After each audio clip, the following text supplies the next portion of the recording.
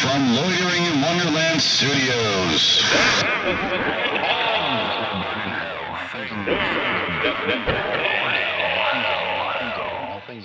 With Phoenix West. Hello citizens, welcome to Things That Will Burn Hell. Today's episode is very ironic because it doesn't matter anymore. This song is overplayed. It's been done to death. People have made fun of the irony in it for years. I wrote this a while ago.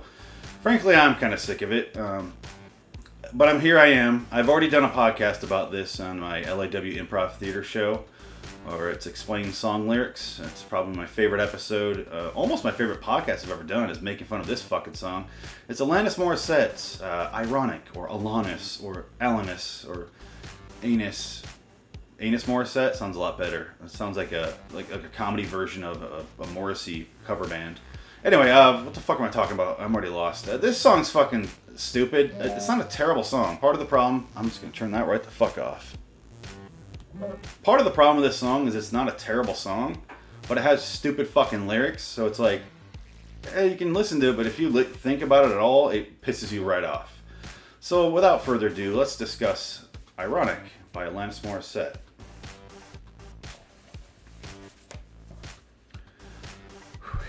Okay. Things That Will Burn in Hell, number 47. Isn't it mislabeled ironic? Yes, I really do think. The epitome of mislabeled irony is that shitty Alanis Morissette song, Isn't It Ironic? Well, Alanis, no it is not. Rain on your wedding day has nothing to do with irony. It's just bad fucking luck. Misfortune isn't irony, you dumb Canadian whore.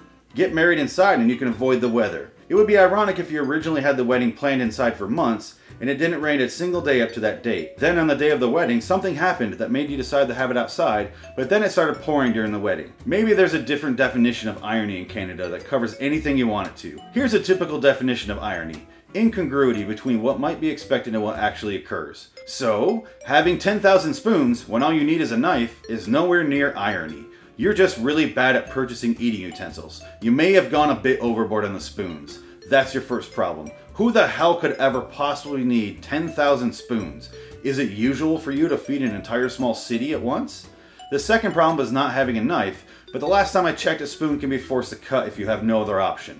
Quit being a whiny pussy and make do with what you have. Improvise. Use the spoon, you unimaginative whore. Meeting the man of your dreams and meeting his beautiful wife is not ironic. You'll probably be like most women and still try to date him anyway. It's alright though, because nobody ever gets divorced in Canada. The man of my dreams and his ugly almost wife. It's a free ride when you've already paid. I don't know how Canadian taxi services work, but it sounds like to me someone's ripping you off, lady. You might want to contact two books. Book one would be the phone book so you can contact the Better Business Bureau to report the taxi company that ripped you off. The second book you should go for is a dictionary so you can look up irony. It's the good advice that you just didn't take. Once again proving you have no idea what the hell you're doing at any moment, Alanis. Don't blame your shitty decision-making skills on irony. A traffic jam when you're already late. That's your fault for being late, you material whore. Stop putting on so much makeup in the morning and you wouldn't be late. Besides, don't they have flying cars and underground tunnels in Canada to eliminate traffic? Not sure, but I'm sure you people also have silver spacesuits. Don't ask where I get my facts. A no smoking sign on your cigarette break. Holy shit. Something ironic in this song at last. Glad to know by the end of writing this song, she possibly looked up the definition of irony. But another downer after this fact is she was too lazy to go back and rewrite the rest of the song. It's not just Alanis that doesn't know the definition of irony. It happens in everyday conversation all too much. It also happens in movies and TV shows quite frequently. Irony isn't just a scapegoat that you can blame everything on that goes wrong. I don't care if you're 14. Look up the fucking word before you attempt to use it. It sure as hell won't say this. Irony. Irony. Number 1. Word used to describe anything you want. Number 2. Meaningless idea after Alanis Morissette is finished using it. Number 3. Arbitrarily describes unfortunate situations. Number 4. Fuck you for using me incorrectly. I really doubt that's what it says in the dictionary for that shit. It's moved on, luckily. Irony isn't so much the scapegoat. Now it's people saying literally every other word. My head literally exploded. I'm like, dude, are you fucking alright? How the hell did you get back together? You must have an amazing doctor if your head literally fucking exploded and now you're back and speaking. The fact that they reattached your mouth if your head exploded, it's a miracle of modern science. The doctor that did your surgery should be awarded something. I don't care what, anything, everything, because that is a fucking miracle. That is a miracle surgery. You should not have survived. Really, if your head explodes, you should be done. That's it. So irony, my hands are in frame now. So irony and then literally. Oh, why? Why do you people misuse these words? They're very simple. This harkens back to my "you, here or there in any weather then" episode. Go back and watch that one. It's episode something. I'll put it on the screen because I don't know what number it is.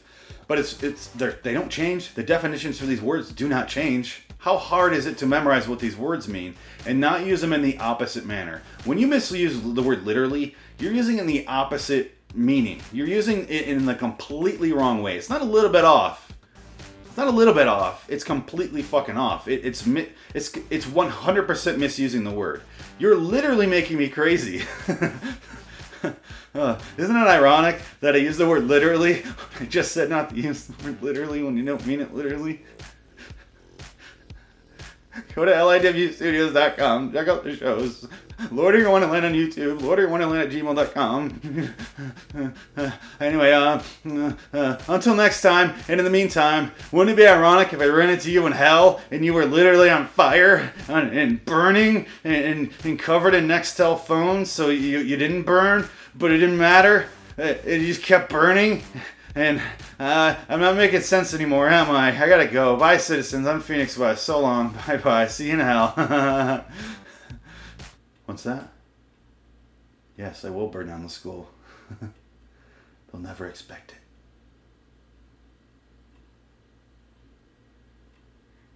Miss Stanley Kubrick look down and look up at the camera. Crazy face thing that he does in every movie. It means I'm crazy. See, it doesn't work when you go that far.